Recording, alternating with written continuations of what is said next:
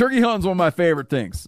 And one of the key tools I use for turkey hunting is the onX Hunt Map. I use it incessantly when I'm hunting turkeys. Being able to find a new piece of public or gaining permission on private opens up opportunities for gobblers. onX Hunt has a special offer for you this spring. Use the code MeatEater to receive 20% off your membership at onxmaps.com/hunt. You'll find more birds this season. I'm telling you, I rely on onX Hunt when I'm hunting turkeys. It is an invaluable turkey hunting tool. O'Reilly. Are your wiper blades chattering, skipping, or squeaking? Don't let streaks or smearing on your windshield compromise your visibility. When it's time to replace your wiper blades, stop by O'Reilly Auto Parts and see our selection. Our professional parts people will even install your new wiper blades while you wait. Stop by O'Reilly Auto Parts today. O'Reilly Auto Parts. Sport Dog is the most recognized brand in the hunting dog training industry. The Sport Dog promise to consumers is simple. Gear the way you'd design it. Every product Sport Dog builds is meticulously designed and rigorously tested in the field, ensuring it withstands the toughest conditions you and your dog may encounter. I've used that Sport Dog collar in different temperatures. It just doesn't stop working. Get 20% off your first purchase using code MeatEater. So go to www.sportdog.com/MeatEater to learn more. Welcome, everyone. This is the Meat Eater Podcast. We're going to talk about binoculars, which I'd like to call knockers, and rifle scopes and all manner of hunting optics. We're joined right now by... Joined by? Or with? No. By. Yeah. Joined by Douglas Dern. And we're on Doug's family farm, Cazenovia, Wisconsin. The famed Driftless area. This is the second installment of the Meat Eater Podcast ever been recorded. These have been recorded in many states now. Many states. You get a lot of states for your buck on this show. And Giannis Putelis. Multiple countries as well. Multiple countries. Also by Giannis Putelis. I can't mention Giannis' name without encouraging you to go to his website and buy one of his t-shirts. Thank you. HuntEat.com, $24 in stock now. Also by Mark Boardman and Paul Neese from Vortex Optics. I wish we had the technological capability to broadcast live and take calls. I hate that kind of thing. But it would be good right now because people could call in and ask optics questions. You know? Instead, we will think of optics questions. And the first one I want to ask, and this isn't the main thing I want to focus on, but we hunted turkeys this morning. Do you guys sell a lot of scopes to guys that hunt turkeys? I just don't get it. It's. I know I shouldn't say that because you guys are in the scope business, but I don't see. But other than it saves people from themselves, and it makes them aim. Yes. I don't see. Is that a big part of your business? No, it's really not. We sell a lot of red dot sights, and the red dot sights are probably a little bit common. I think guys will use those, but as you know, explain what that is. It's a style of sight that projects an LED onto a curved screen, and so you simply see a red dot. A single dot. It's just used at short range, typically. And you're not talking about it doesn't put a dot on the critter. No, it's not a projected image. As you view through it, it seems as though it floats out in front of the gun, but it's not a projected image like a laser would be, for example. Yeah. And what do you call just explain that difference? Where you see where you got a light that shoots out. Yeah, that would be a laser. That's a laser. And the difference would be if you look in many fish and game regulations, for example, a projected light is typically illegal to use.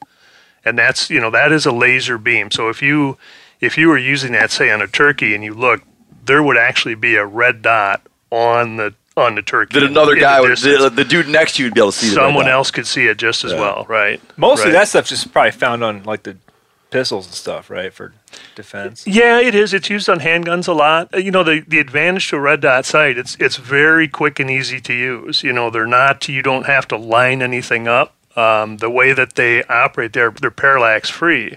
So Oh, one no, I'm nice talking thing about is the you're actual not- laser one. Where would you find that one? Yeah, handguns, defensive guns. That's right. It's not Yeah, like commonly military used and law for enforcement, right? for hunting stuff. Right. So people will call up Vortex though and be like, "Hey man, I want a red dot sight for shooting turkeys." Yeah, they might say I want a red dot sight for my shotgun, but it's something that turkeys would be one of the primary applications. Can you for you that. can sight in with one of those, right? Yeah. So if your Yeah, gun, you like, would- because we were just trying to explain this the other day, like a thing enough. Guys don't do enough of this. Turkey hunters don't do enough of shooting their shotgun. Yeah, As we I found agree. out today. I agree. You just like, if you're gonna be serious about not if you're gonna be serious about turkey. If you're gonna go turkey hunting, I think you just at some point you gotta take a piece of paper out there, put a magic marker Sketch out a circle on it, turkey and head, just yeah. see what happens because Yeah. you will see where it is just always the pattern could be that if you were to make the center of the pattern at 40 yards, that thing could be, I don't know, 9, 10 more inches consistently left, right, high, low. Yeah. Yep. If you had that and you didn't want to always remember, I was just reading this thing by this guy the other day. He says, my whole life I've been aiming high left on turkeys because his gun to shoot this. Well, you think what a lot of guys It's are using too. They're just using a shotgun with an elevated rib and a bead, and they're just trying to basically center that bead on top of Yeah. the rib. But you move your head a little bit one way or the other, and that pattern throws Exactly. completely differently. So yeah, you could actually get, like, if you want to start shooting turkeys at 70, 80 yards, like, with the right chokes and right loads people can do. I imagine that red dot sight, that would be helpful in that because instance, right? you could tune Right. that thing in, Yep. It would definitely become an advantage at that point. And you talk about, patterning your shotgun. If you really want to figure out, what the loads are doing that you're pushing through your shotgun, red dot sight would be, fantastic for that because you're going to maintain that consistent point You of aim. rule out all that human error stuff. Exactly. Yep. You're gonna be, and you might find, like your high left, or it's stringing a particular way, and you might find that you want to change the turkey load that you've been using, and find a better one. We, the other day, me and Giannis, we had some very inexperienced, first-time turkey hunters, very inexperienced shooters, inexperienced hunters, going turkey hunting. We're like, well, let's go shoot a couple targets. I'm telling you what, the first shot on a piece of paper, this guy would have never killed that turkey. No, would have missed him clean. You would have been like, what in the world happened? It wound up being user error. And what's funny is at one point he didn't know, but he had the gun on safe and he thought he had it on, like he got up and never put it on fire. Yeah. So, which is instructive because when he pulled that trigger, that gun jumped way to the right. It never went off, And that's like, I remember Giannis was talking about a trick where you give someone a shell that's no good.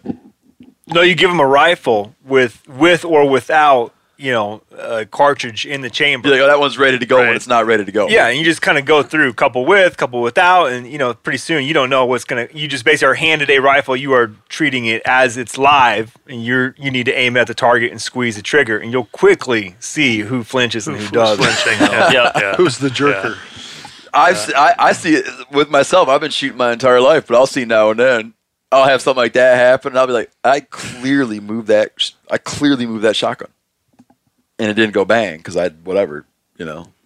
If you shoot enough, you generally know to some extent, if you've pulled that shot a little bit. But that's where I could see the red dot thing is, we were talking today because we had a guy today hit a turkey that fell down and got him, ran away. I think it's okay to name names. No one's going to know. I mean, Yeah, all right. Doug's best Let friend. him off the hook. Doug Duran's best. Doug's protege. Doug Duran's protege rolled a You learned turkey. from me by ridicule. Doug Duran's protege doesn't have the great guy doesn't have a huge technical interest in hunting equipment and gear and whatnot. Rolled a turkey. And I wonder, like, with a red dot, if he would have been being like, One thing, you think about when you aim for a fine spot, and that does definitely increase that tendency to pick a spot and aim for Yeah, it. man. And a turkey course guy's going to center that up on the head and the neck, but just having that small dot, I think it would make a guy maybe concentrate a little more on that. The other kind of neat thing about the red dots is, when you look, you have a small window to look through that's about an inch square or so.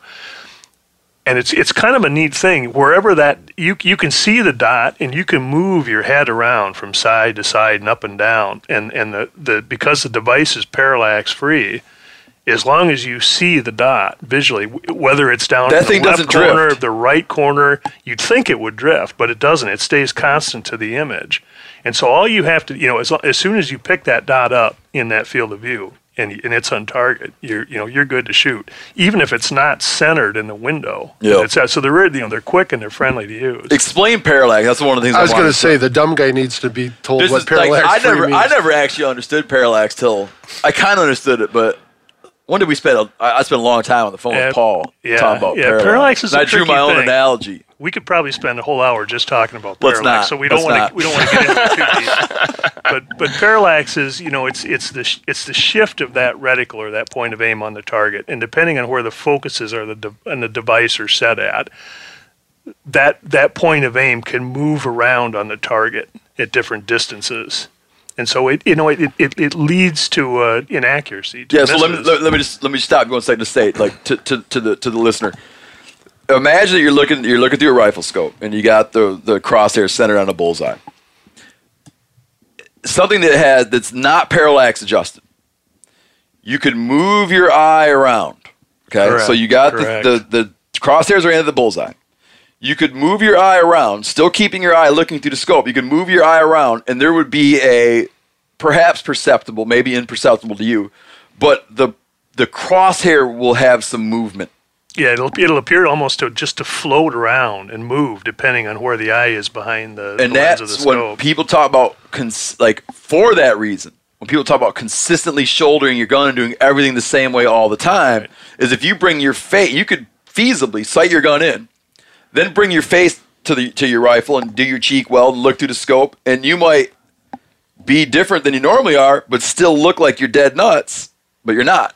Correct. And so parallax is a thing that can fix that. And I'll talk about like 50 yards, 100 yards, rim fire, all that stuff. Yeah, there's parallax depending on where an optic is set at when it's assembled, or some of them have adjustable lenses that can be adjusted. They'll be set for a particular distance. So in a big game hunting scope that's non-adjustable, typically they would be set at 100 yards distance. And as you focus on something closer or further than 100, you can see some of that parallax movement. Some rifle scopes have adjustments, either an adjustable objective out on the far end of the scope or a side focus. Do you guys make anything that doesn't? We make both. We you make do? both. Oh. The advantages to a scope that does not have any sort of adjustment is typically they're simpler, they're less expensive. For a lot of guys, a guy deer hunting in this country here, for example, you're probably not going to shoot much beyond 200 yards. It doesn't come into play as far as hunting accuracy. You're not going to get enough shift to miss the lethal zone on a deer. If a rifle scope, a magnified optic, is going to have a parallax adjustment on it of some fashion, it'll generally, not always, but be a scope that's 10 power or more, just because that parallax becomes more of a factor at greater distances. And a rimfire scope will have a fixed. Yeah, 50 yard. what you can imagine on a rimfire scope, of course, is you're shooting shorter distances. So a typical rimfire range might be 25 out to 50 yards or so. And so when we have a couple that we do, and we would set those at 50 yards. And so there's, at 50, they're right on the money. As you come in closer than 50, you could have a little bit of shift. And as you go up beyond 50, you could have a little bit of shift too. But it brings it closer to sort of the practical range that a rimfire is shot at. When I was trying to explain all this stuff in writing, the image that stuck in my head is like, let's say you're in the passenger seat of a car, right? Good example. And you're looking at the speedometer, right? And from your perspective, it looks like you're going 35 miles an hour. From where the needle seems to be from the driver's perspective, you're going 45 miles an hour. Right. Like you're just looking at different angles. That's not entirely right, but it kind of is a little bit. No, it does, because what happens if you were to sort of look at the mechanics of that speedometer, and the needle is obviously it's come off the plate of the surface, and that sort of represents that internal gap in parallax in the scope. If the scope is focused correctly, if we had that scope that was set at 100 yards and you were shooting at 100 yards, effectively in your example, the needle of the speedometer would be just flush with the back plate. Yep. And then so no matter which angle you looked at it, it always read the same speed. Yeah. All right. So we're on rifle scopes. But prior to the next rifle scope, we're going to take a quick break. Spring is a great time to do something with your family. Do some spring cleaning, which I kind of started today outside, planning outdoor activities, which I'm always doing, taking a little trip to Hawaii with your kids for spring break, which I just did, which was great. You know what else you can do for your family this spring? You can shop for life insurance with Policy Genius. Make that part of your financial planning for the year. I've said it before 1,000 times, I'll say it again. When my wife and I, when we started having kids, we got serious about life insurance, and man, I felt so much better after we did. With Policy Genius, you can find life insurance policies that start at just $292 per year for $1 million of coverage. Some options offer same-day approval and avoid unnecessary medical exams. Even if you already have a life insurance policy through work, it may not offer enough protection for your family's needs, and it may not follow you if you leave your job. So save time and money and provide your family with a financial safety net using Policy Genius. Head to policygenius.com or click the link in the description to get your free life insurance quotes and see how much you could save. That's policygenius.com. The single most valuable tool I have for chasing turkeys next to my scatter gun is the onX Hunt app. If I'm hunting turkeys, I'm using onX. If I'm not hunting turkeys, I'm using onX. I'm always using onX. I live by that stuff. I can't tell you the number of birds this app has put me on by allowing me to easily find new areas to hunt. It's invaluable. I use it all the time. Even properties I know super well. And I'm at my buddy Bubbly Doug's house. I'm using onX, and I've hunted this place 1,000,000 times.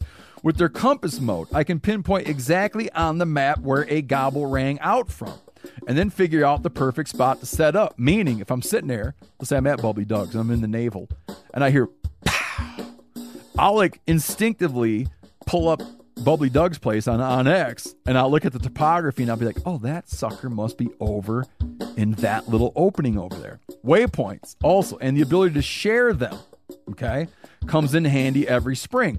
Whether that's revisiting old waypoints where I've been on birds before or sharing them to buddies to help put them on birds. This app will help you find more turkeys. onX Hunt has a special offer for you, too. Use code MeatEater to receive 20% off your membership at onxmaps.com/hunt this turkey season. I want to tell you about an American-made success story and Black Buffalo's award-winning nicotine pouches. Black Buffalo was built by dippers with decades of smokeless tobacco use. Black Buffalo is all about the history and tradition of dip, but they understand the convenience and discretion modern-day consumers are looking for. Black Buffalo's nicotine pouches give you the versatility to consume discreetly, but keep the ritual with flavors dippers love. Mint, straight, and wintergreen, all proudly made right here in the USA. Tell them, Chili. The reason I like Black Buffalo pouches is, one, they're very discreet. And what I mean by that is I can throw one in and almost forget it's there. And I prefer the mint pouches. So if you're 21 or older, consume nicotine or tobacco, and want to join the Black Buffalo herd, head over to blackbuffalo.com to learn more. You can order nicotine pouches online. They ship directly to most states, or check out their store locator to purchase pouches at thousands of retail locations around the country.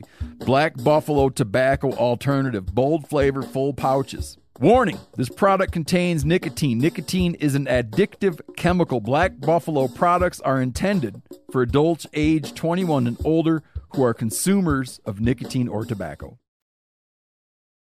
All right, so still on the subject, rifle. And Yanni, jump in, man. Jump in when you want. But I'm going to jump to another one. And this one isn't this isn't a huge thing because I don't get a lot of questions. Like, I'm in some way trying to relay to you guys questions that we get. Absolutely. From people that watch Mediator or whatever, listen to the show, or just people who are looking for advice. Okay. This is one that doesn't get asked that much. Let's not spend a ton of time on it. But why in the hell did scopes used to have a 1 inch? Okay, the tube. Everything used to be like a 1 inch tube, or maybe I'm wrong. Feels like it was. No, there's still lots of 1 inch tubes out there. And now actually. you see like 1 inch, and you can pick. You can buy a scope like such X scope in 1 inch or 30 millimeter. Why? Or larger. Yeah, like what are you You can now getting? go to 34, I've seen 35, and there are even some 40 millimeter tubes out there, if you can believe that. So, And you got to match the tube with your rings. Correct. That you purchase. Right, So right. why did it's just so people could sell more stuff? well, if you go, if you track it back far enough, it was just as sort of the scope industry got going and built scopes. In the United States, traditionally, 1 inch was just sort of adopted as a common size that companies were using. In Europe, 30 millimeter was adopted, and those two numbers are actually not too far apart. They were sort of a practical size and dimension to sit on top of a rifle. So were the Krauts shooting at American GIs with 30 millimeter scopes during World War II? That's a really good question. I don't know that. My dad never forgave the Germans. Yeah. Go ahead. How many millimeters is 1 inch then? So I can know the gap. It's 25.4, so it's 4 point. Small difference in there. Right. There are some, what's really interesting about that question and widely misunderstood is that there are some differences between the two. The big misconception about that is that the larger tube provides a brighter image to the shooter. That's not true. And it really isn't true. That really has nothing to do with the tube size. So what are you getting for? Why? Well, again, the history is that it was just one size used in one area, another. But there are some advantages. When you look at these scopes that go from 1 inch to 30 to 34 to 35, obviously that tube is getting bigger and bigger. Seeing a cutout of a rifle scope would help to make this easier, but inside a scope, there's another tube inside there. It's called an erector tube, and it contains the zoom lenses and the erecting lenses, which flip and invert the image. That tube has to move inside the main tube of the scope.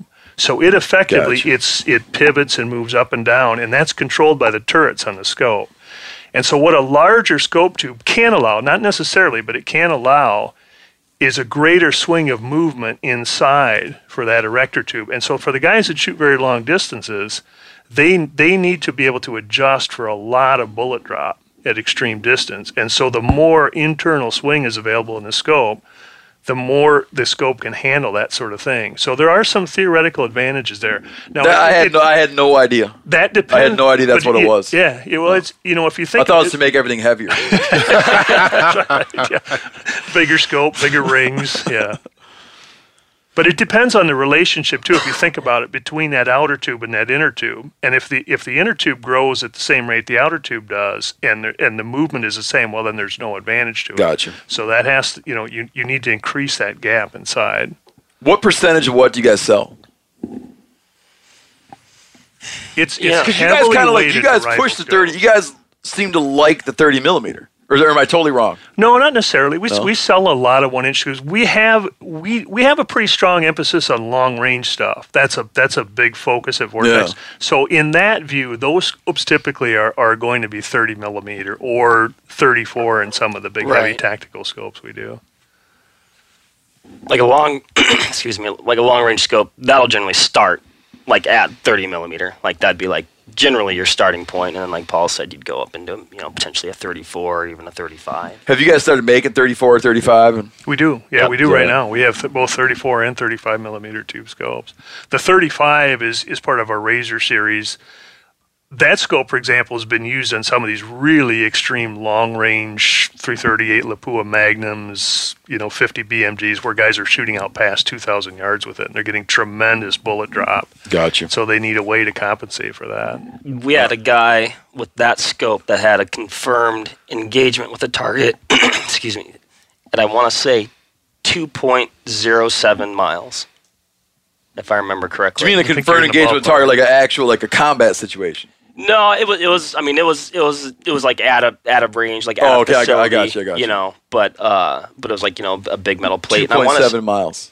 That's a long way. 2.07. Long way out there. Yeah. 2.07. 2.07 miles. Yeah. Wow. That's a poke though. But so he used.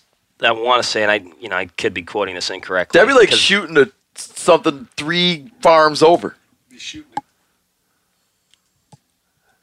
What's your thing doing way up there, Doug? I was just listening, and I thought, I'm going to start breathing heavy because of all this scope talk, and Doug starts getting excited. Optics get me so excited. So I just took the microphone away so I could have a little time with myself over here. Anyways, Doug, I was shooting a Casanova. Before Doug Dern fell asleep. Oh yeah, I'd be shooting a deer in town. From which here. is a long drive.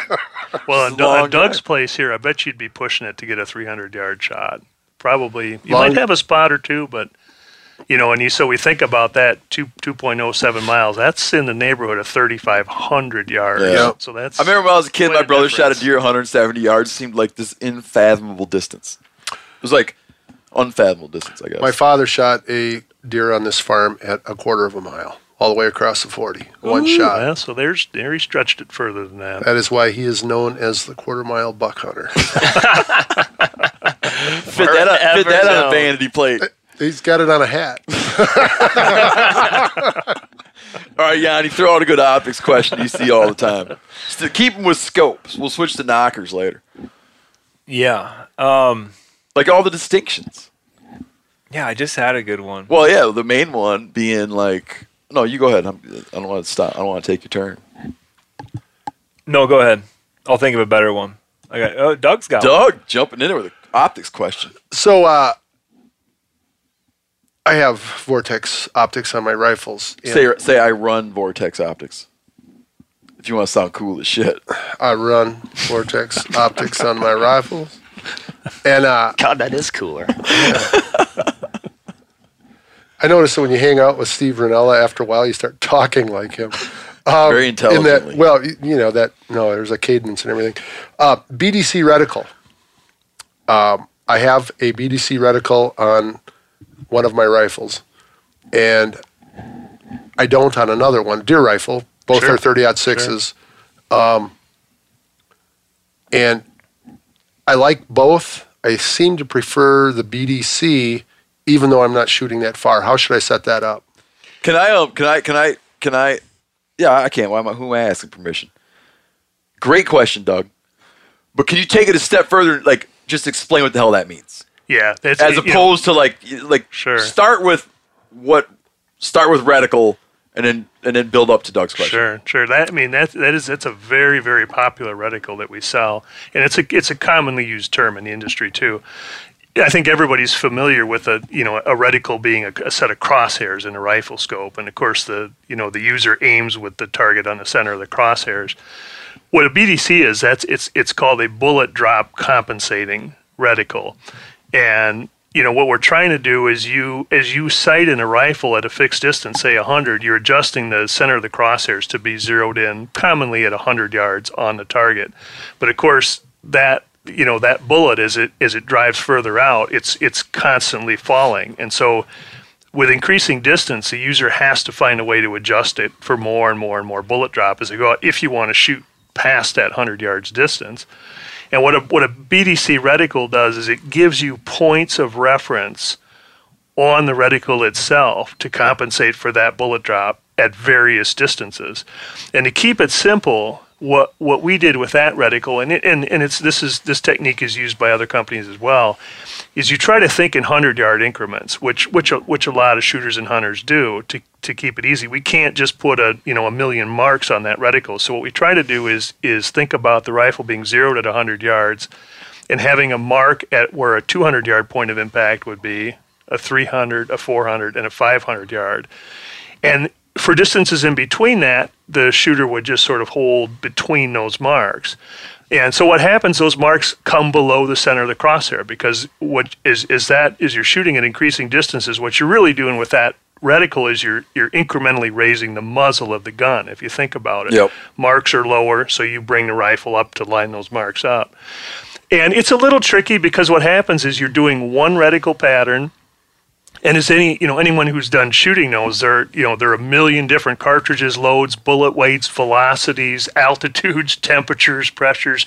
All those things affect bullet drop.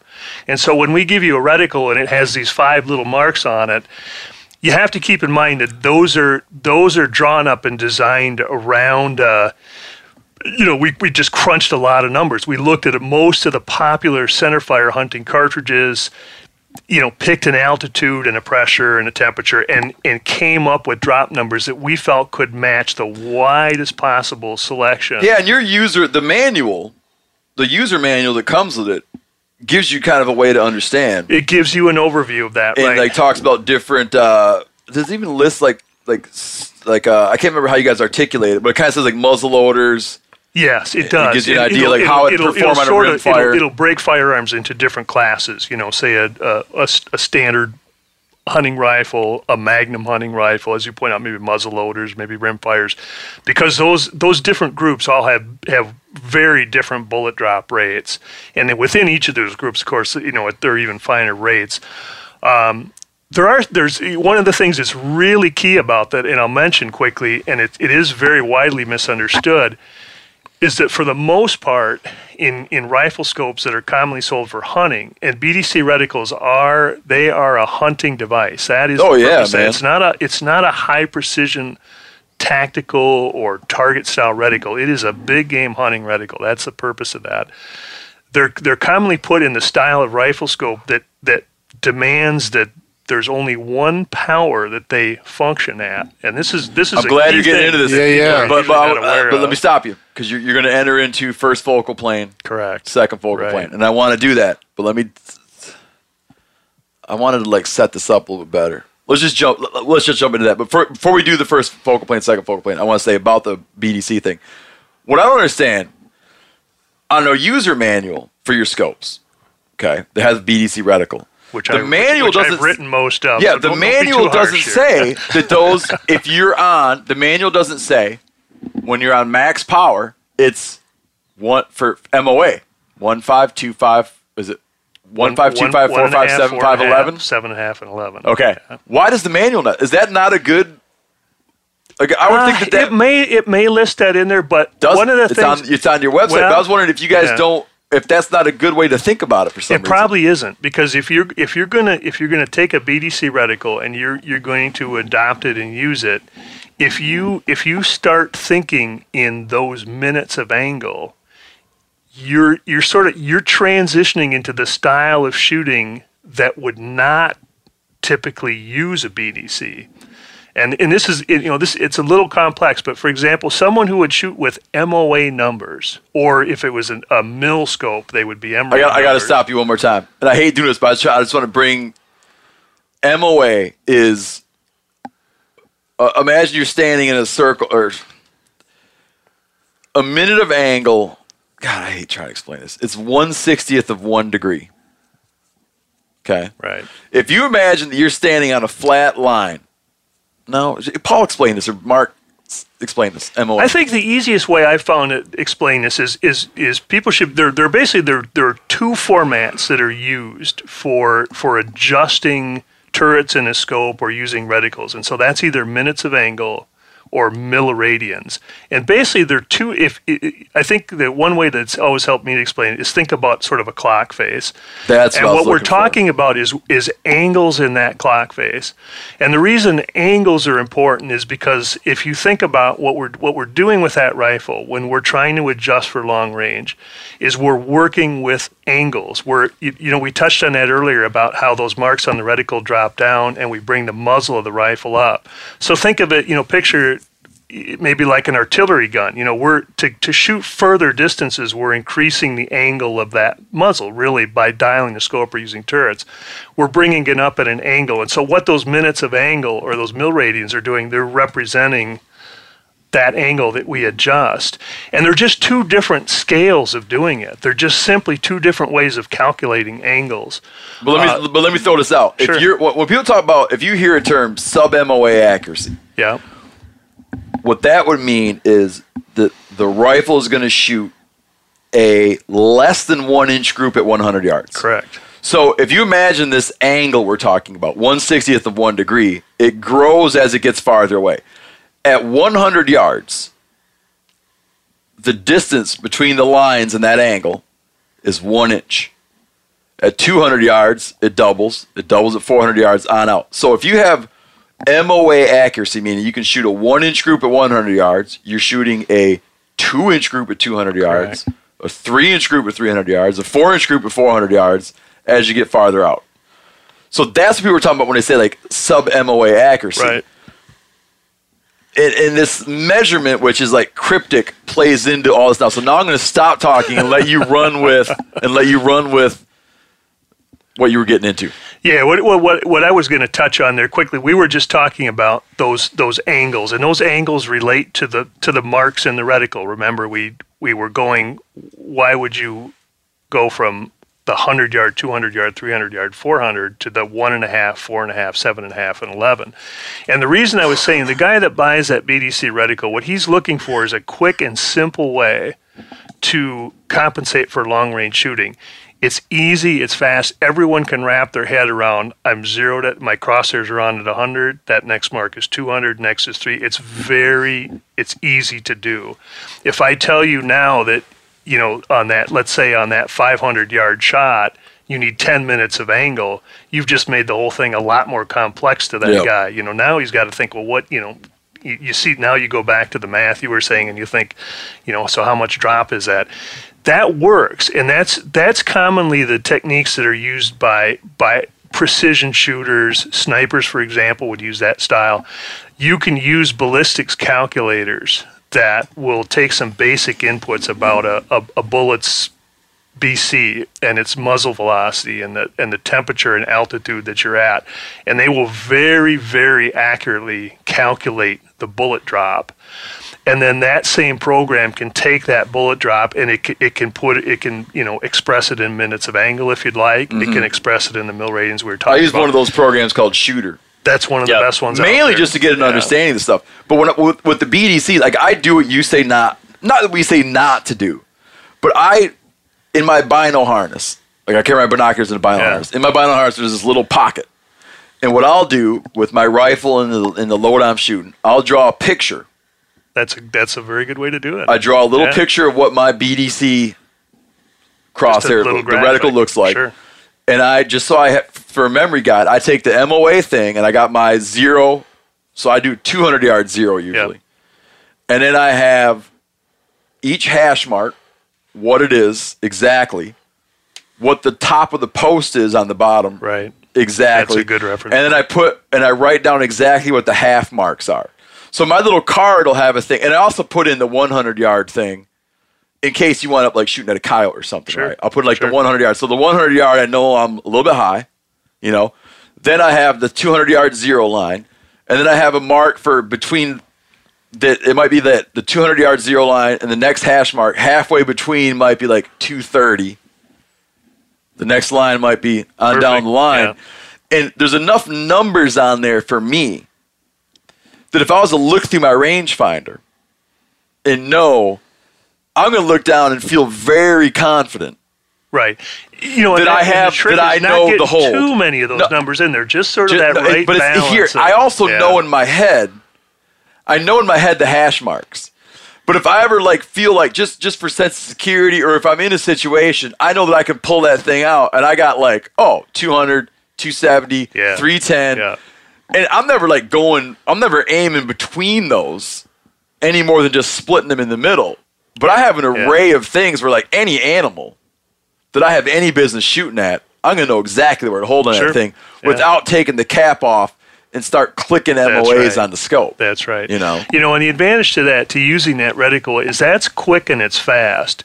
The guys that'll sit there and use those ballistics programs we talked about and calculate those drops in minutes of angle, the downfall of that is kind of this slow, deliberate process. You have to, first range an object, then you have to enter that range into that ballistics calculator. It has to then give you that correction. Then you have to either reference that correction on the reticle or reach up and dial it on a turret. So it's slow, and that's the big advantage to BDC reticles is speed. When you boil it down, they're fast and they're easy to use. The disadvantage is they're not as accurate as calculating those minutes of angle or mil radians out. And what you probably do is, we touched on the fact that a BDC reticle is calculated sort of it's putting a whole bunch of cartridges together and blending them and coming up with a set of numbers that giving you a really general ballistics curve that's going to be common for a wide most variety big of game stuff. calibers. Yeah, and perfectly and perfectly suitable for the vast majority of big It game is. hunting situations. And the guys that want higher accuracy out of that, what they can do on our website, there's a ballistics program called the LRBC, and that'll pull up. You have to enter some basic information in about the bullet BC and the velocity and environmental conditions. But you can go to a tab on there that says reticles, and you can do just what you described. You can pull up a graphic of that BDC reticle. And the slick thing about that program is it'll take the specific data that you put in there about the load and the bullets you're shooting, and it will do the math for you, and it will show, rather than that simple 200, 300, 400, 500, it'll do the math, and it might display 225, 335. And those numbers are exact, so you can sort of take that to the bank. Those are much more tightly tuned when you do that technique. It just, it's something everybody can do that. It's easy to use. It's out there. I want to throw two things. Oh, go ahead. I was just going to say it's good. You can say you can take it to the bank, but I feel like verification at the range has to be done. It's what I've had these guys harp on me about that. Always wise to do that. Yeah. I was shooting with Mark and Paul. So I feel like too many people. Like, you know what? You got to shoot. Yeah. Too many people plug those numbers in. Like, I'm going hunting. No, you should plug those numbers in and go to the range, get some gongs out there at 400 yards and stuff, and check. Because it happens to me almost every time I go. I'm like, all right, I know, like little calculator, it says 4.5 minutes up. Right. I shoot that target 3 times in a row and I miss it. Right. So I'm like, all right. There's a reason for that. What's interesting is those programs have gotten very good now. They're much better than they were, say, 4 or even 5 years ago. I mean, they've really improved. The things that change that people don't understand is even if you take a chronograph and you measure the speed of the bullet coming out of your rifle and your chronograph says 2,800 feet per second, you could take 5 other chronographs that same day and line them up and get a spread of different velocities. They typically are not very consistent. And so that has a drastic effect on those curves. And so when you pick a number, maybe you got it off the box of ammunition, or maybe you have your chronograph and you measured it, and you throw that into that program, it may or may not be accurate. It may not really be telling you the true story. And the other key piece of information there is the ballistics coefficient of the bullet, the BC. And so a program is going to ask you for one BC number. And for your listeners, BC number, that's sort of a way. It predicts how efficiently a bullet flies through the air. And basically long, skinny bullets with pointed noses and pointed tails are, they fly the best. They'll have a high stable, and they stay stable at lower velocities too, right? Right. They maintain their velocity better. So if you took a long, skinny, boat-tailed bullet, maybe exactly the same grain weight, let's say it's a 160-grain bullet, and you contrasted that with a rounded nose bullet with a flat base on it, if you went out at 500 yards and measured the velocity, that long, skinny, pointed bullet, even though with the same powder charge behind them and the same muzzle velocity, it would be traveling faster at that 500-yard distance. So that's a key thing. And the thing about BCs, quickly, that I was going to touch on, the programs just ask you to put in one BC number. But the thing about BCs is they constantly change. That BC varies from the instant it leaves the muzzle of the gun. So that as that bullet slows, the BC number actually drops. Oh, is that right? So it's, while the programs use a single number, it's not really what goes on. All right, I want to jump in and interject. I want to back up a little bit and comment on something. We're talking about the thing I carry in my pocket, or the thing I carry in my bino pouch. I want to give you like a real world situation of how I think about this. We were hunting Coues deer in Arizona this year, and at one point in time, like some deer stepped out. So a bunch of does stepped out I remember it was 320 yards. Okay, no buck, but some does stepped out. Absolutely, I would have, and it was a trail. There's like a little trail through an opening. It's just a picture. You're looking at a hillside, and there's a big brushy bottom. And the first thing you see is an open hillside with a trail across it. I hadn't noticed the trail until I see some deer walk down it. Totally, I could have thrown up and taken the shot, right? There's no buck. Then the deer walk away, and I'm like, man, a buck could totally just come walking down that trail. At which point, even though I would have taken the shot, I pulled out my little thing, took a distance reading on those does, and been like, so if he shows up on one of the 3 days that I'm going to be sitting here watching this hillside, I know exactly what exactly is going on. And I look, I'm like, oh, yeah, that shot is dialed because I actually know now. Now it's beyond like me being like, yeah, it's probably right. A Coues deer is not a tall animal. No. Small. We're talking about 100-pound whitetails. Very so petite. I remember looking at that thing and being like, man, if a buck comes down that trail, I know like what I'm going to do. Got him. I know what I'm going to do. And I could have done it anyway, but you know what I mean? It's like in that way I use that thing. Now, another thing I want to throw in, we're talking about all this long distance stuff, and long distance shooting is controversial. It's not controversial to shoot long distances at a range. There's a big debate right now. It's like, what's too far? I say it's too far when you wonder about whether you're going to hit it or not. Yeah, well, if you're honest, or whether you're going to make a good hit. Yeah, so say lethal hit. The minute you take a shot where you're like, I wonder if I can hit that, you are definitely shooting too far. Yeah, I would agree with that. But my philosophy on this stuff is I like to take long range technology, long range skill sets, and apply it in a hunting situation to normal hunting situations. Where first time I went antelope hunting, my brother shot an antelope at 300 yards. Our response was, wow, he hit it, right? Nowadays, it would be, I'll tell you exactly where I'm going to hit that antelope. Yeah, exactly. I'm going to shoot his heart out. That would, in a lot of conditions, would be a chip shot. So, long distance shooting for me in a real world hunting situation is taking shots, like making it be where you're like, I'm going to shoot his heart out. Push that distance. Maybe it's 100 yards from you. If you got into the long range, if you got into all this thinking and the proper equipment and the proper practice, you might get to a point. I was talking to a guy the other day who teaches, you guys introduced me to him, the guy that teaches the Marine Corps sniper thing. Sure, Tony. Yeah. Mm-hmm. He shoots a lot of does on some farmland. Yeah. And he says, at 200 yards, I shoot him in the head.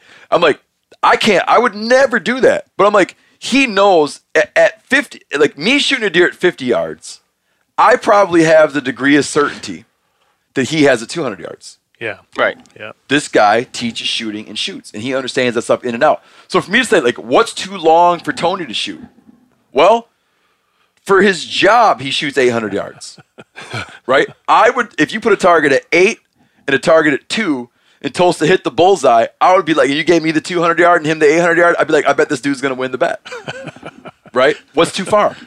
I don't know. You tell me. That's definitely one of those topics you could spend a whole nother hour and on. Every editor at every hunt magazine has taken his shot at saying it, but it's unsolvable. It's just like, I've been trying to find a way to solve it, and it'd be like, when you have question about where you will hit is too far. And for a lot of guys, I'm telling you, it's unfortunate to say, a lot of guys, 100 yards is too far.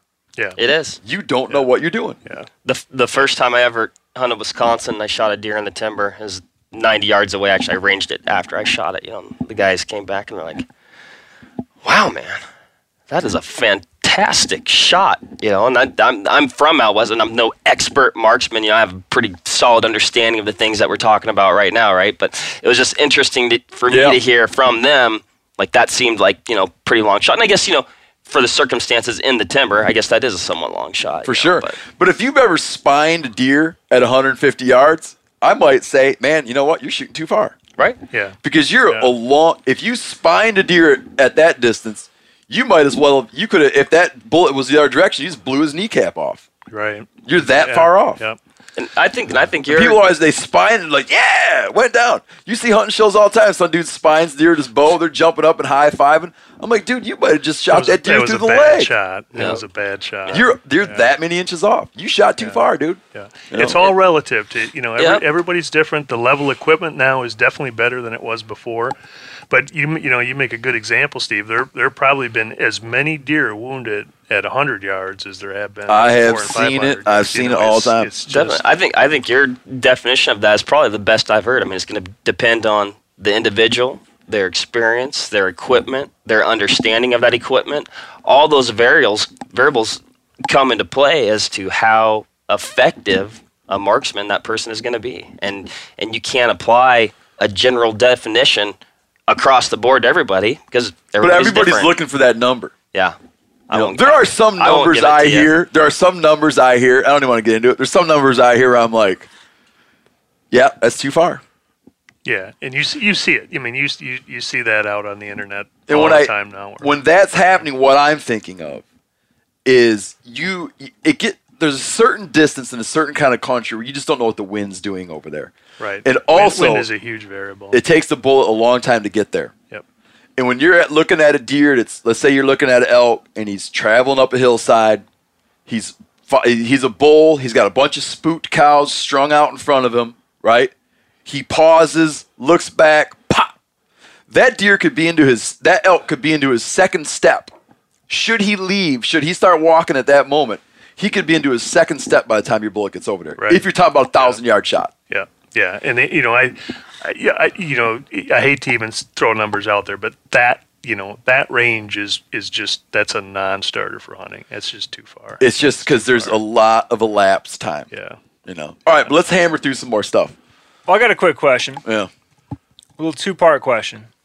One, we noticed, I was talking to Mark because I was trying to get a new scope, and I was looking for a 40-millimeter bell.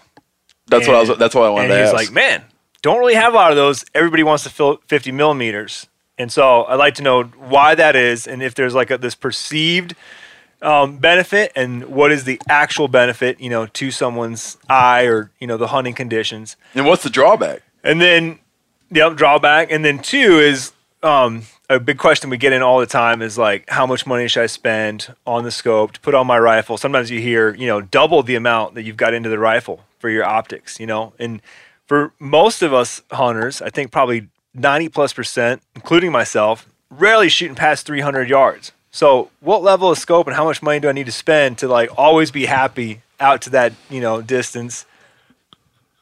If I'm never going past it, you know what I mean? For like the Wisconsin deer hunter. Right. Before you answer that though, let's just take a quick break. Hear from our sponsors. Applying for tags each year in the West can be daunting. Yeah, I apply for everything everywhere. It's daunting. You have to go to a variety of sources to formulate your best guess as to where to apply.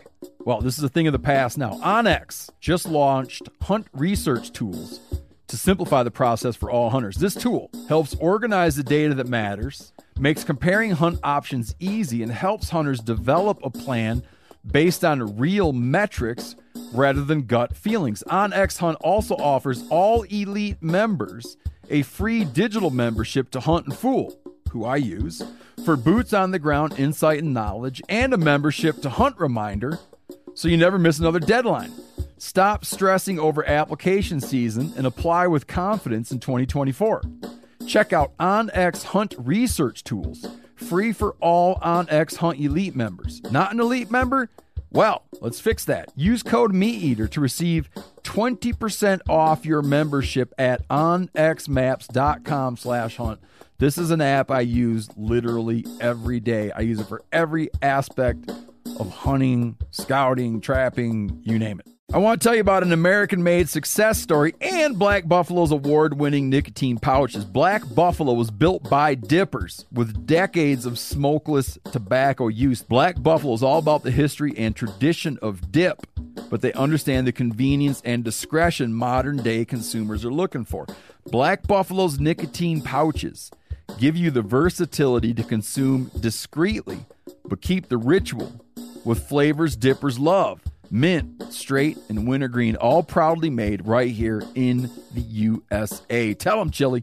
The reason I like Black Buffalo pouches is, one, they're very discreet. And what I mean by that is I can throw one in and almost forget it's there. And I prefer the mint pouches. So if you're 21 or older, consume nicotine or tobacco, and want to join the Black Buffalo herd, head over to blackbuffalo.com to learn more.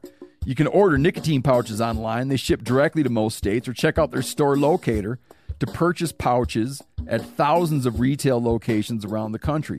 Black Buffalo Tobacco Alternative. Bold flavor, full pouches. Warning, this product contains nicotine. Nicotine is an addictive chemical. Black Buffalo products are intended for adults age 21 and older who are consumers of nicotine or tobacco. Hey everybody, I'm talking here about Montana Knife Company from our very own state of Montana. This company was founded by one of the most experienced master bladesmiths in the world, Josh Smith, who over recent months I've become friends with, and my God, have I learned a lot about knives from this guy. Just a phenomenal hometown company that makes world-renowned knives. Josh has been making knives for 30 years. You get one of these knives up and open it, it is sharp like something that came from outer space. And here's the deal. They make knives that can be sharpened. You can work on these knives. If you don't want to work on them, you send it to them and they'll work on it. They'll get it sharp. Phenomenal hunting knives. If you want to see them in action, we just did, me and John Hayes, the taxidermist, just did a video about how to properly skin a black bear. Watch that video, and in that video, you'll see Montana Knife Company knives in action. MKC products usually sell out in minutes of being released, which is true. But now, for the first time, they're dabbling with having knives in stock on their site. So right now, you can grab yourself a Blackfoot 2.0 or the Ultralight Speed Goat. Use code MeatEater, and you get 10% off your first order. Montana Knife Company. Working knives for working people. 10% off with the code MeatEater. That's a good deal. So in response to your 7-part question there, That's 7? It was 2. Dude, that was a lot of dude, you're asking like what objective lens, like Bell's objective, like what objective lens do I want? What are the pros and cons of a 40 and a 50 and a 30, and what's too much to spend on a scope? I asked about the difference between 40 and 50. Let's have Mark start. No, do all the damn questions. I don't care. We'll get through as many as we can. So objective diameter, right? Like I'd say in general, Paul. Just like to explain what that is. So that's the diameter of the end of the rifle scope's lens that you're not looking through. So not the ocular. So that's I never can remember the ocular. Ocular is what your eye is up against. Exactly. And that holds true with binoculars, right? Yeah. Correct. Same terms. Yep. Yes. Ocular, objective. Yep. And then they're just expressed in millimeters. So when you're saying 40 and 50, that's just simply the diameter of that in millimeters. It's how big is that lens as you look at it. Yep. Exactly. So in general, right? Larger objective is going to essentially bring in more light, right? So you're going to have better light transmission. So when people talk about rifle scopes, light transmission is a really big deal because, game is oftentimes most active at dawn and dusk in low light scenarios, right? Mm-hmm. Yeah, and with a good scope or good binoculars, it's when you look through it, it's lighter than what your eye is giving you. Right. You could look at a hillside that's too dark, and you look through binoculars, be like, "Holy shit, there's a deer standing over there!" Right. Yep. Right. Because it's giving you light. So, and I'm not an optical engineer, right? But so there's a lot of factors, right? The glass quality, is it fully multi-coated? The quality of those multi-coatings, the optical design. I talked to our optical engineers at the office, really optical design is really as much an art as it is a science. The shape right? of the lenses.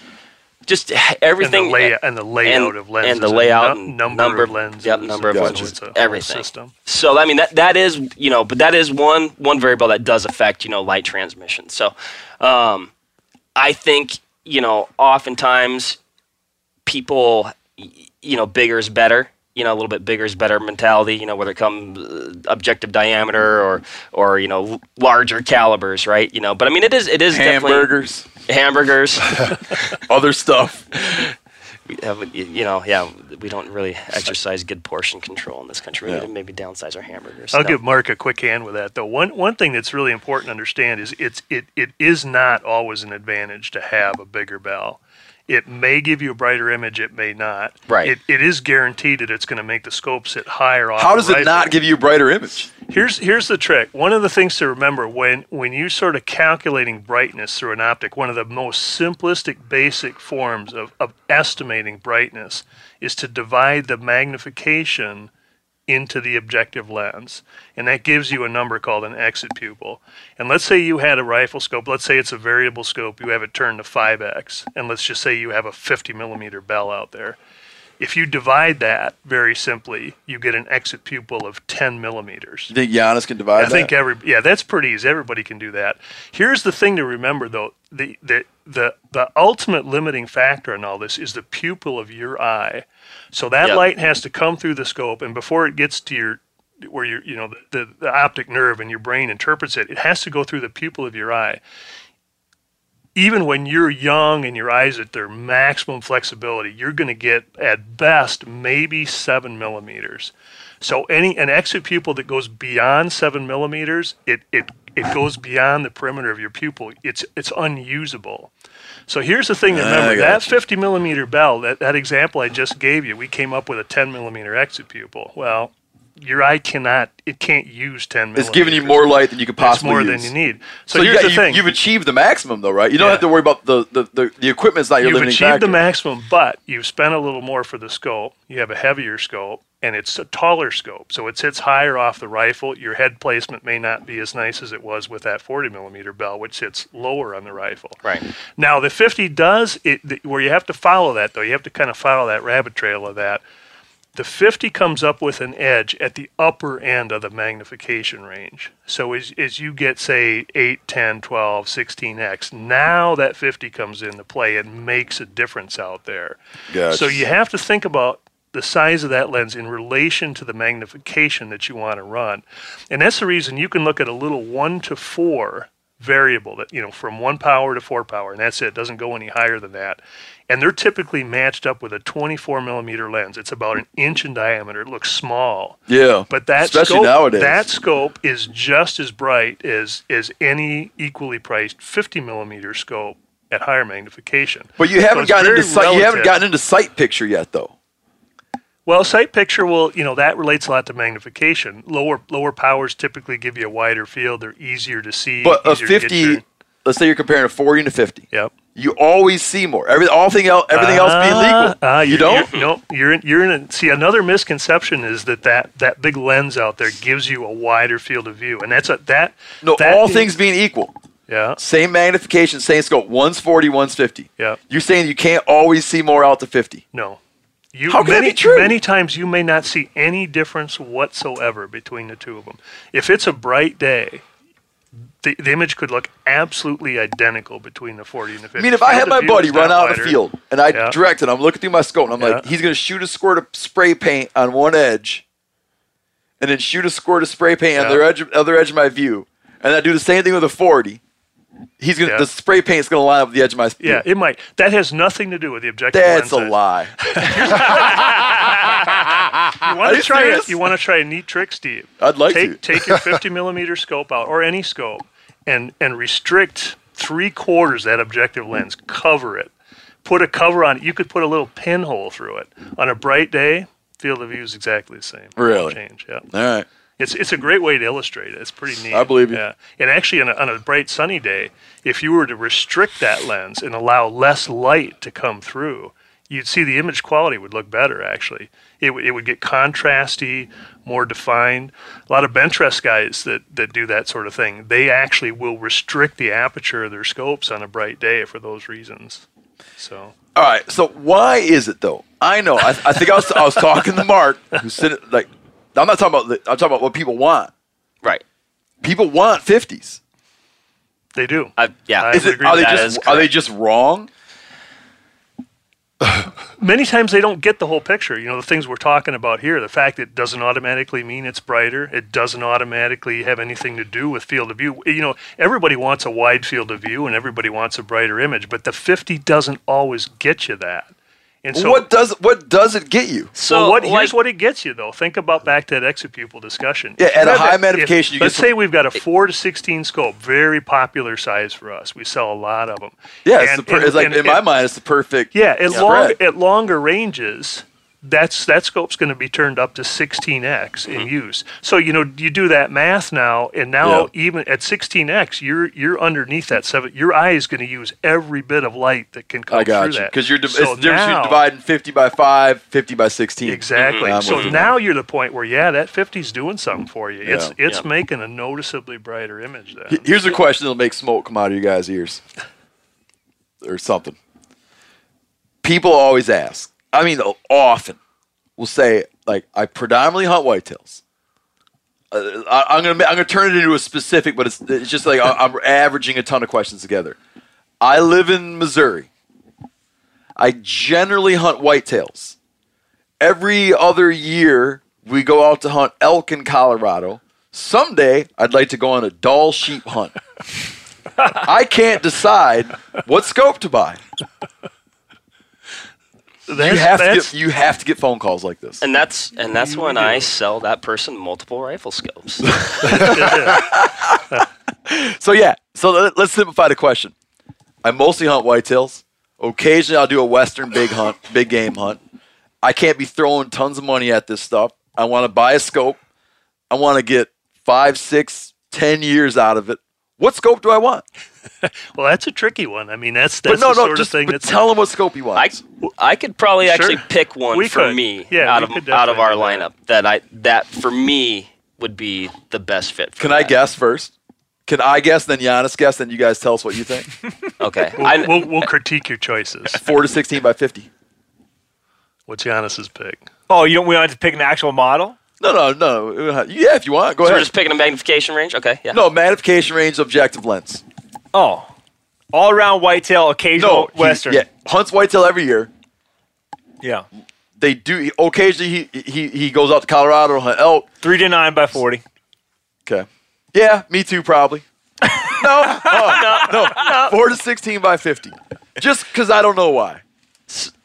So I'll give you mine, and I concur with the 4 to 16 by 50 because to me I find it to be like an incredibly versatile magnification range, and I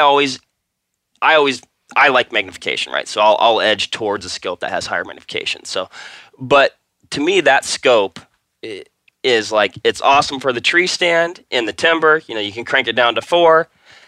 And then you can also, engage, targets or animals at extended range as well. I've shot a 4 to 16 to 1,000 yards. Yeah. And shot deer out of a tree stand with that same rifle. That's why I like it. And the 3 to 9 is kind of the same thing. But when I'm walking around, I don't care where I'm walking around. I could be walking around out in eastern Montana on the flattest ground in the world. I carry my scope on 4. Exactly. Because if you jump something up, I never wish in a practical hunting experience. I'm talking like a deer stands up in thick-ass brush 25 yards away. I've never had... on 4 power, I can find that thing. Yep. But I've raised enough rifles to my face where I don't do the, look for it. Like, when I'm looking at something, my eye stays on it. My scope comes to my eye. My eye doesn't go to my scope. My scope comes to my eye, and that thing is right there in the center of the scope. I've never lost an animal. Or I would have gotten him with a 1 power scope. Like I always can find. I can find running stuff in a 4 power scope. Yep. But when I'm sitting there and I see holy shit, there's a deer laying over there. What's going on? Can I sneak a shot in there? Turn it up to 16, man. You see his eyelashes and stuff.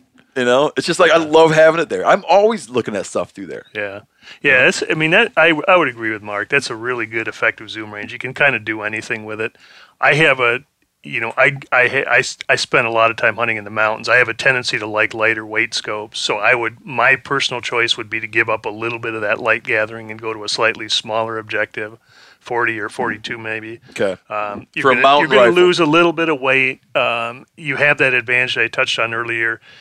Typically, the smaller objective means the scope can sit a little bit lower on the rifle, and that can aid you better head placement on the stock. You probably will shoot a little more accurately with that. It's a pretty fine distinction, though. That's almost my sort of personal lean as opposed to someone else's. There's no, it's one of those things. There's definitely not a black or white, right or wrong answer to that type of thing. I'm willing to trade off this and gain that. It's exactly. I mean, I hunt the mountains a lot, and I'll suck it up and take that weight penalty because to me, the magnification is outweighs that advantage for myself. But a lot of that stuff, like Paul's we're talking about, that just comes down to personal preference. I'm not as weight I'm not as weight obsessed as some people are because I find that you can sit around talking all day. This is a little bit of a digression from optics. You can sit around talking all day how many ounces you save by this scope over that scope. But dude, you want to talk about saving ounces? Do you bring a tent or not bring a tent? Now we're talking about 6. Now we're talking about we're off 6 on another pounds. hour's topic now. Yeah, we're talking about 6 pounds now. Yeah, it is. So it's it's huge. I generally I don't guys who are cutting their toothbrush handle in half and stuff. You can get carried away. I mean, you got to you have to have your kit so dialed at the point where you're where you're realizing that you're getting more miles every day because you ran that 40 millimeter and not the 50 millimeter scope. Like you have to be a very detail oriented backpack hunter with a ton of packing experience. Yeah. But where that is the issue. There are some pieces of equipment when you think about when you're on a hunt, let's say you're on an extended, 8-10 day hunt, that you carry every day, all the time with you. And the rifle's one of them. The tent set up, you're not packing that tent around every day. That's true. You're not packing your sleep. So there are pieces of gear where shaving weight off is more valuable than others in that sense. Rifle you're going to have with you all the time. I did a lot of hunting with a rifle that I was shocked one day when I put it on a digital scale, and the rifle scope combo was 12 pounds, 9 ounces. It's getting to be I had toted it all over. And then I got a rifle where the rifle scope combo came in at 8.5. It felt like I was carrying a chopstick.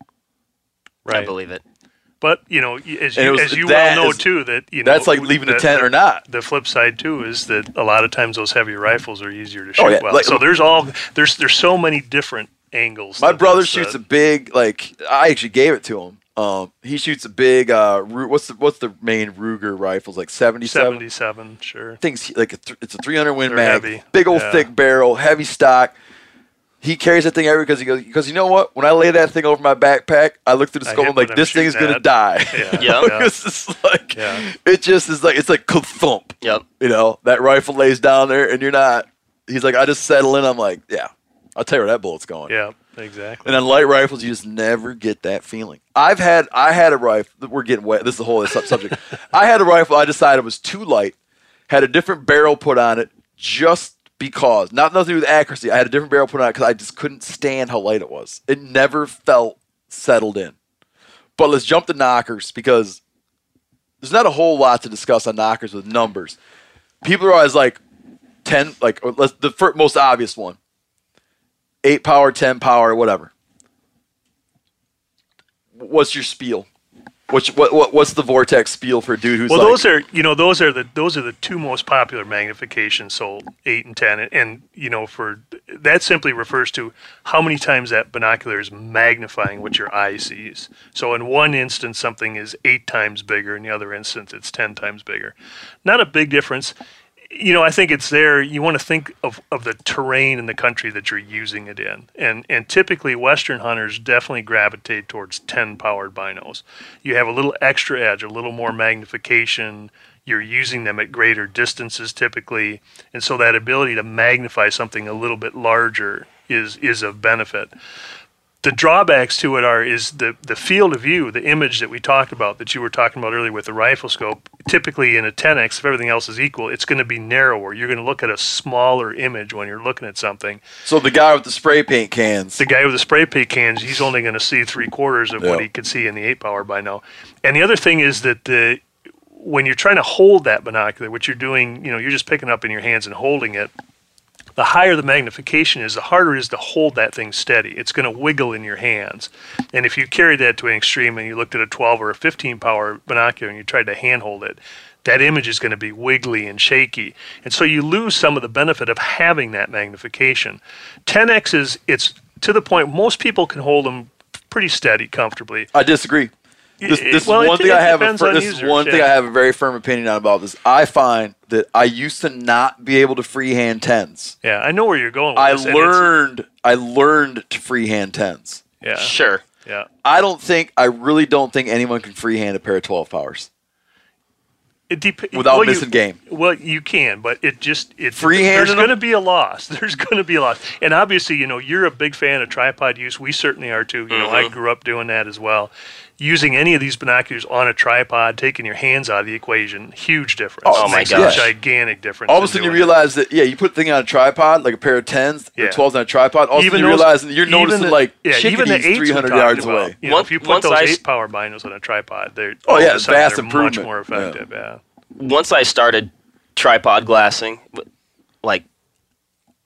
now I don't like it if I'm not tripod glassing. That's annoying. Yeah, you realize all the stuff you're missing. When I hunted Coues deer for the first time, that's when I was really introduced to hardcore tripod glassing, really tearing the countryside apart, and that's actually affected all my other hunting. I apply that to all my Western hunting. Yeah. Yeah, because you're like, oh, hey, there's a quail a mile away over there. I just saw him Yeah. run between two bushes. Yeah. You've never seen that thing, you know. But back to the A10 thing. I'll often say, and I'm going to let you have the last word on this. I'll often tell people, if I had to really be super general, if you hunt like the east 8 power. of the Big Bend in the Missouri, I'd be like 8. Yeah. Yep. Good advice. Good Yeah. advice. West of that, They're 10. not, and the guy with the 8, he's not going to go wrong if he takes that 8 power out west and hunts. It's going to work just fine. No, I wouldn't. Yeah, you wouldn't need to go buy a new set of knockers. Size. Yeah, no, we're on the same page on that. But talk about 12s, 15s, and all the crazy Well, stuff. what happens is, we'll agree to disagree on 10s. I think that is definitely a You think tipping point. anyone can freehand a pair of 10s? Not to the same level of effectiveness. No, definitely not. I wouldn't say anybody can pick up a pair of 10s and they're going to be effective with it. You really have to, as you point out, sort of learn the tricks. You're going to tuck your elbows. You're going to brace your hands. You're going to hold on to your hat. You find ways to help stabilize that bino. Yeah, what do you call when you can screw the eye cups in and out? Well, that would be something you would set whether you wear eyeglasses or not. Yes, Someone with but I eyeglasses- find I used to Yeah. dial them all the way in and then put my finger for stability. Yep. That's when I one was of those- holding my binoculars, that's I one would of put those my tricks. finger on my eyebrow Exactly. and bring the cup to my finger Yep. and would get a lot of stability like that. Exactly. Now I Yeah. find that I screw them all the way out and I just kind of have a sweet spot where Yeah. screwed all the way out, I just know where they're supposed to have be to. in my eye socket. Yeah. And it's just like shooting a bow where you have the same anchor point. Yep. When I bring my binoculars up, like I know how that eye cup Right. feels, and I get great And stability. I would definitely, that is absolutely one of those tricks. When I talk about using 10s, they have to touch your face. If you're just holding them out in space and they're off of your face and floating there, I agree with you completely. They are, very hard to use. You have to brace. They have to touch your face. I have more deep set eyes. I tend to, driving pretty hard on my eyebrow ridge. to get where you want. But yeah. that's all. That's what's helping stabilize them and make them steady. Or like when you like picture that you're trying to look into a window with your hands, where you make Your that little shape, like yeah. Yep. You kind of you find ways of doing that gives you a lot of stability with your Right. with your Yeah. binoculars. And that, having your hands up there too, you're blocking that side light, that lateral light from coming Yep. in on them. But once you go beyond 10, it's pretty much, it's black and white at that point. You're into the zone now that really you're going to get the most benefit by using a tripod. Yep. Ryan Callahan 15s are freehands solid. 12s. And Giannis and I, I've done it Giannis too, and I but talk it's- bad about him behind his back Yeah, I've done it too. But you definitely because we're like, there's no way he's freehanding longer. those 12s. has he sat down behind him on a tripod and Oh yeah, Oh, dude, yeah. he's done it. Oh, yeah. He's Yeah. done it. Yeah. He's like a guide. He's done a ton of hunting. In our defense, Yeah. we do it behind his back. We also do it to his face. Yeah, I'll be like, dude, you can't honestly tell me that you're freehanding those 12s. No, he likes to set up with a tripod. His deal is this: likes to look through a tripod on a mountain hunt, backpack hunt. He doesn't want to carry two. Exactly. He Yes. loves Yeah. doing. He spends most of his time tripod knocking. So yeah, if he's walking up the trail and something catches his eye, short, quick look. Yep. you he'll can have a see short, what he's quick looking look. at. Yeah. I ran the same pros and cons, and I'm like, I value that. What is that? Quick look to the point where I'm willing to suffer behind the tripod in order to have like a more stable quick look. Yeah, you're definitely going to get more detail doing that. Absolutely. He may be able to quickly ID an animal, but Yeah. he's not going to see the level of detail that you will doing. Yeah, he's like, no, that bear's 8.5, not 8. No, Yeah. it's not like that. Before I started really picking apart the hillside coos deer hunting and elk hunting in Arizona, I learned to use binoculars in Colorado from the senior guides that I worked with, and their whole thing was, as we were still hunting through quakey patches or the edge of quakies and timber, looking for elk that were coming out to feed, they're just like, always, just bring up your binoculars. Bring up your binoculars. You can only see 80 yards with your eyes, 100 yards with your eyes. Right. As soon as you bring up those binoculars, you just x-rayed Yeah. another 20, 30 yards, and that's Right. where those 8s and 10s, I feel like, just really That's excel. something we haven't even gotten into. That's a good point. You could be still hunting for snowshoe hares. I'd feel that's a whole other. It's great you bring that up because that's like a whole other kind of binocular, like all this tripod talk and all that. Not being like, oh, can I extend my vision to 800 yards. Right. It'd be like, what's 50 yards away? Yeah. Binoculars have a great, like, you ask any birder, people who Yeah. look at birds, Well, they're like, yeah. no, I'm talking about I'm looking at a bird 10 Right. yards Yeah. away, man. But I want to know, is it, does he have like a slight yellow crown? Right. Right. So that's a whole other aspect of using binoculars is like finding deer in the brush. Yeah. Yeah. Right? That are laying hiding in plain sight. Right. Yeah, and that's the reason that people will end up with different sizes of binos, and Yep. Going back to the rifle scopes, that we sell guys 4, 5, 6 different rifle scopes, because at the point that you can afford to do that kind of thing, of course, you can key on specialties doing it. And, So when a guy's kicking around, he's like, I'm gonna buy 8. Let's say 8x32. How does it usually go? Like there's usually like around 30, some variability, around 40, Yeah. around 50 objective lens. yeah, that's pretty common. And when someone says an 8x40, 8x50 binocular, what they're talking about is 8 power, Right. 50 millimeter objective lens. Right. Just the same way the rifle scopes were on the. If you're weighing between 40 and 50 objective lens, is it fair to say you're just asking yourself a weight and clunkiness versus image quality? Or is it more complicated than that? It's maybe a little more complicated than that. You can use those same exit pupil numbers we talked about earlier, dividing magnification into objective lens size to get kind of a crude way of estimating brightness. And typically the binos they're not going to go much beyond that 7 millimeter range. So they're all going to give you a workable range where there's concrete benefit from going from that 32 to the 40 to the 42 to the 50. But for each user, you have to decide on that, because as that lens goes from 30 to 40 to 50, you can envision that the size and the weight of that binocular go up correspondingly. So while you do increase the low light performance by doing that, you're packing around a larger, heavier binocular, typically a longer binocular when you go to those bigger objective lenses. So there's always there's just a trade-off in there, and everybody comes in at a different spot. Someone who would buy a lower powered binocular with a big objective lens, obviously you're buying something there that's made to really be focused on low light performance. Yeah. And the trade-off is it's probably going to be a bigger, heavier binocular, that's not all that practical during daytime use. So it's a matter of picking what matches what you're doing. What works best. What activity are you doing? I've found that through the years, as I've gotten more interested in glass and more interested in glassing and optics, I've found that I've tended to go in binoculars, higher magnification from 8s to 10s, and then bigger objective lenses. Yeah. Part of it was switching to a bino carrier.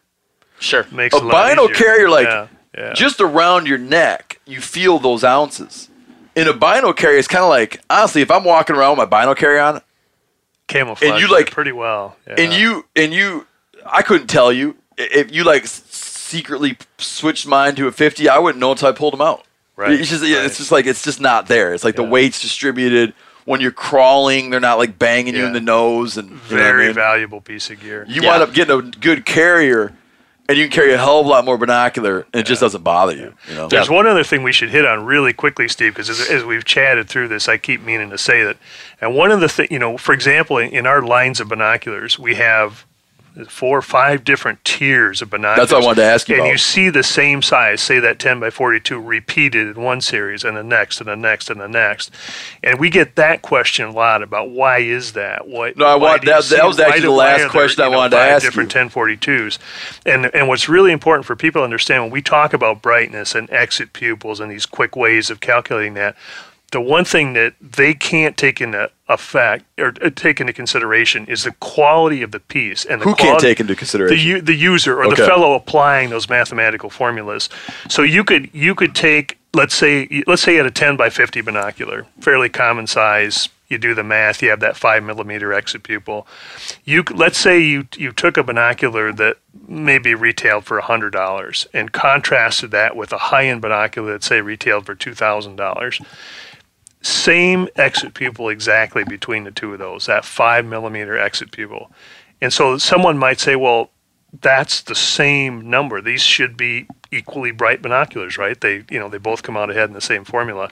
But the thing about optics is the quality of glass that's used and the quality of the coatings that are applied to that glass and how many of those coatings are applied, and the design of the optic, the layout of the lenses, how many lenses are used in there.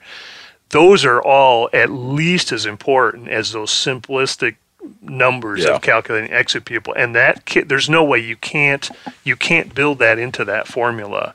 And so that expensive 10 by 50 very typically is going to drastically outperform that less expensive model. Is it easier for you guys to answer the question, what makes shitty optics shitty, or what makes good optics good? I think it's easier to concentrate on the good. Okay, what makes good optics good? Well, I get all the time why in the hell would I spend $800 on a pair of binoculars? I'm like, because they look better. Yeah, it's if you think about it, look through them and you're like, that's where my money went. It is, yeah. Building the thing. If you can build something tighter and the mechanical tolerances are tighter and those lenses are more precisely held in a line, it's going to increase optical performance. It's going to make the piece more expensive to build, whether it's a binocular does it or affect durability? Scope. It could. Yeah, sure it could. Yeah. The quality of the glass that's used. Glass is a simple commodity. It can be had in very low-end formulations that are full of chromatic aberration and distortion. It varies widely. Coatings that are applied to the glass have a huge effect. And what coatings do is they reduce light loss to reflection. So as light hits a lens, a certain amount of it is reflected back off that lens rather than going through it into your eye. And so anti-reflective coatings reduce that, and they allow more of the light to come through. And so the higher the quality of that coating, and by increasing the number of layers of that are applied, you keep bumping up that light transmission number.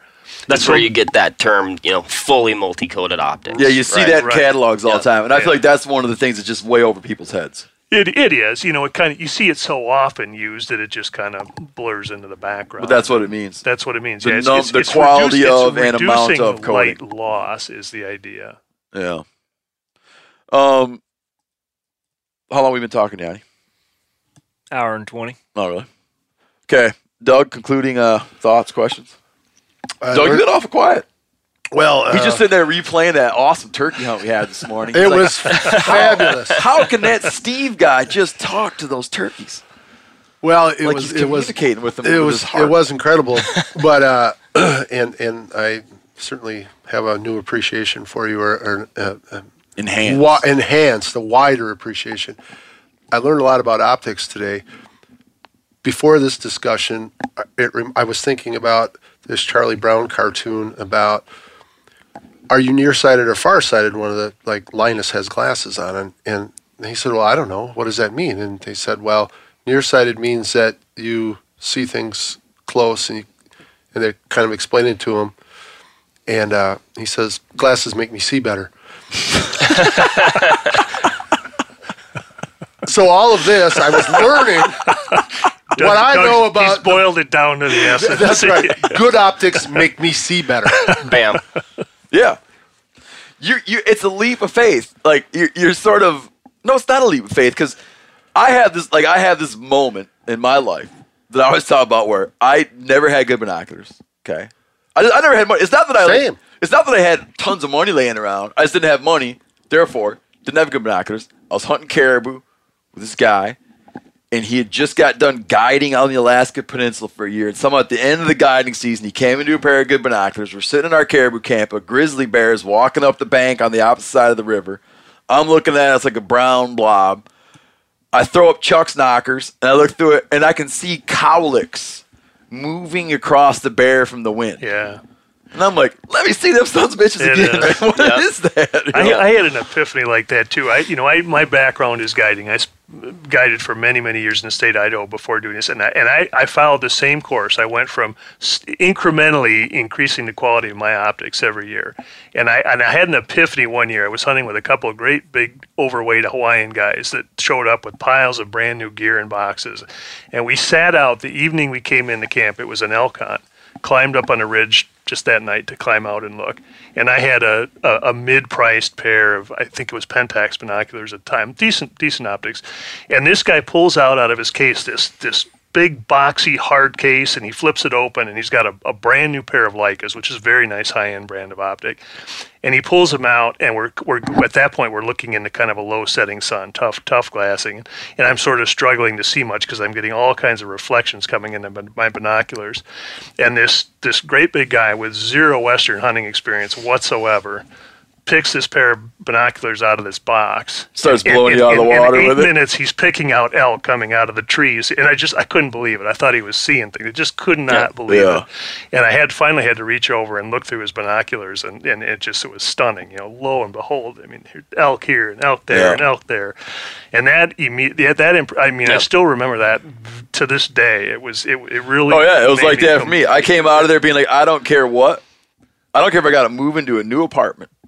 I'm buying good binoculars. Exactly. I saved from that point on. I saved every tip I had for 2 years, and I bought a pair of the exact same Leica binoculars that guy was using. Yanni, my takeaway, I can take it from what you guys both just said, and it'll be my closing statement. Will be that to really see that both of you guys described experiences that happened in the field in certain situations, certain light.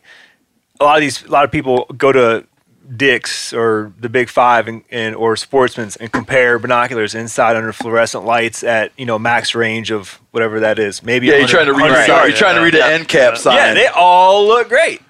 That's a good point. And they do not look great when you're looking into that setting sun. Right. It makes a huge difference. So.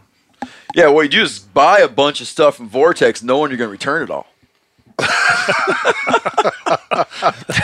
Be like, I want one of everything. A couple days later, you get this massive return, except for one bear. Editors mark that. That's at 120. No, go to your sporting goods store and be nice, seem reasonable, offer to leave your driver's license, and see if you can go out in the parking lot and have a look. And try to do it, late in the day, early in the morning. Yeah. Like, if you can. Don't just look at the end cap down the road, down the aisle, but go out, see if you can go outside. Yep. Look at it. Try to go look at a bird. Do his feathers look sharp? Does the point of his beak look clear? Yeah. I'll say this. Mark Boardman concluding thoughts. Well, this is just my one concluding thought, is that whether I worked for an optics company or not, or whether I worked for Vortex, good quality optics are unequivocally one of the most important pieces of gear in your hunting arsenal. Dude, I know I've had like 3 concluding thoughts. I absolutely agree. Agree. I would rather, if you told me you can hunt with boots and no binoculars or barefoot with binoculars, I would have a very difficult time. I'd be like, how about, can I get thick socks? Paul, concluding thoughts? No, I think we've touched on a lot of great things here. I mean, it's hopefully it's been of use to some of your listeners out there. And I want to say thank you for just doing an unbelievable job explaining some of those like the 40-50 millimeter bell thing. I mean, that was awesome. Yeah, I enjoyed chatting about. I just talked about that experience I had in the field, and really at that point, it to me that sort of set a real interest in optics from that point out. Yeah. I used them, and I progressed into hunting for bighorn sheep, which is extremely optics intensive. I've had that interest in loving that ever since. So I enjoy talking about it. It's been a lot of fun. Great. Now I have something concrete to refer when people ask these questions. We'll just be like, if you have an hour and 30 minutes and an internet connection, I'll be happy to answer that question for you. All right. Yeah. Go to hunteat.com, buy Yanni's t-shirts so you look cool. Doug, if you got land you want to manage, Lone Oak Interest. Is your company named after that oak over there? Yes, it is. Huh. I'm looking at the damn oak right now, I think. Yeah. Lone Oak. Yep. If a guy, one last thing I want to touch on. If a guy has a question, he calls Vortex, someone answers the phone. Yes, indeed. Absolutely. Yes, indeed. This is going to sound awful, but someone who's like fluent in English answers the phone. Absolutely. All right. And they're welcome to the same questions we've been talking about here. Anyone can call in and ask any of those questions. There, any number of us there that are happy to help out. And if the warranty you have is good for any optics in your line or not? Yes, absolutely. Like, you buy it, it's just something not right. The warranty's cool. It covers the original buyer and anyone else down the road that buys it. It covers anything really outside of losing it or having it stolen. Your binoculars? We've seen stuff come in with bullet holes, so we've already seen it. That's a true story. So, but any like I like that, like the Razor stuff is great, but I'm saying if someone just can't pull that off financially, he gets the same warranty. Absolutely. Same warranty. Yeah, absolutely. Doesn't that has nothing to do with it. So what's Truly. So short of losing them, once you buy them, you're cool. You're covered. Yep. You are covered. All right. Okay, good. Thanks for joining us. Take care. You never want to find yourself out on the water fishing without your essentials. So it's best to always pack a Columbia PFG Solar Stream Elite hoodie to protect against the sun. Man, I was just in Hawaii and I had my Columbia PFG Solar Stream Elite hoodie with me. And here's the deal. We're in and out of the water all the time, getting in to go spearfishing, getting out, taking the kids to the beach. I'm not going to mess around all day putting sunscreen on, then having to get washed off. I just run a hoodie. Columbia PFG has a lot of great gear. So before you head out on the water, head over to Columbia.com/PFG to shop their performance fishing gear. Sport Dog is the most recognized brand in the hunting dog training industry. The Sport Dog promise to consumers is simple. Gear the way you'd design it. Every product Sport Dog builds is meticulously designed and rigorously tested in the field, ensuring it withstands the toughest conditions you and your dog may encounter. I've used that Sport Dog collar in different temperatures. It just doesn't stop working. Get 20% off your first purchase using code MeatEater. So go to www.sportdog.com/MeatEater to learn more.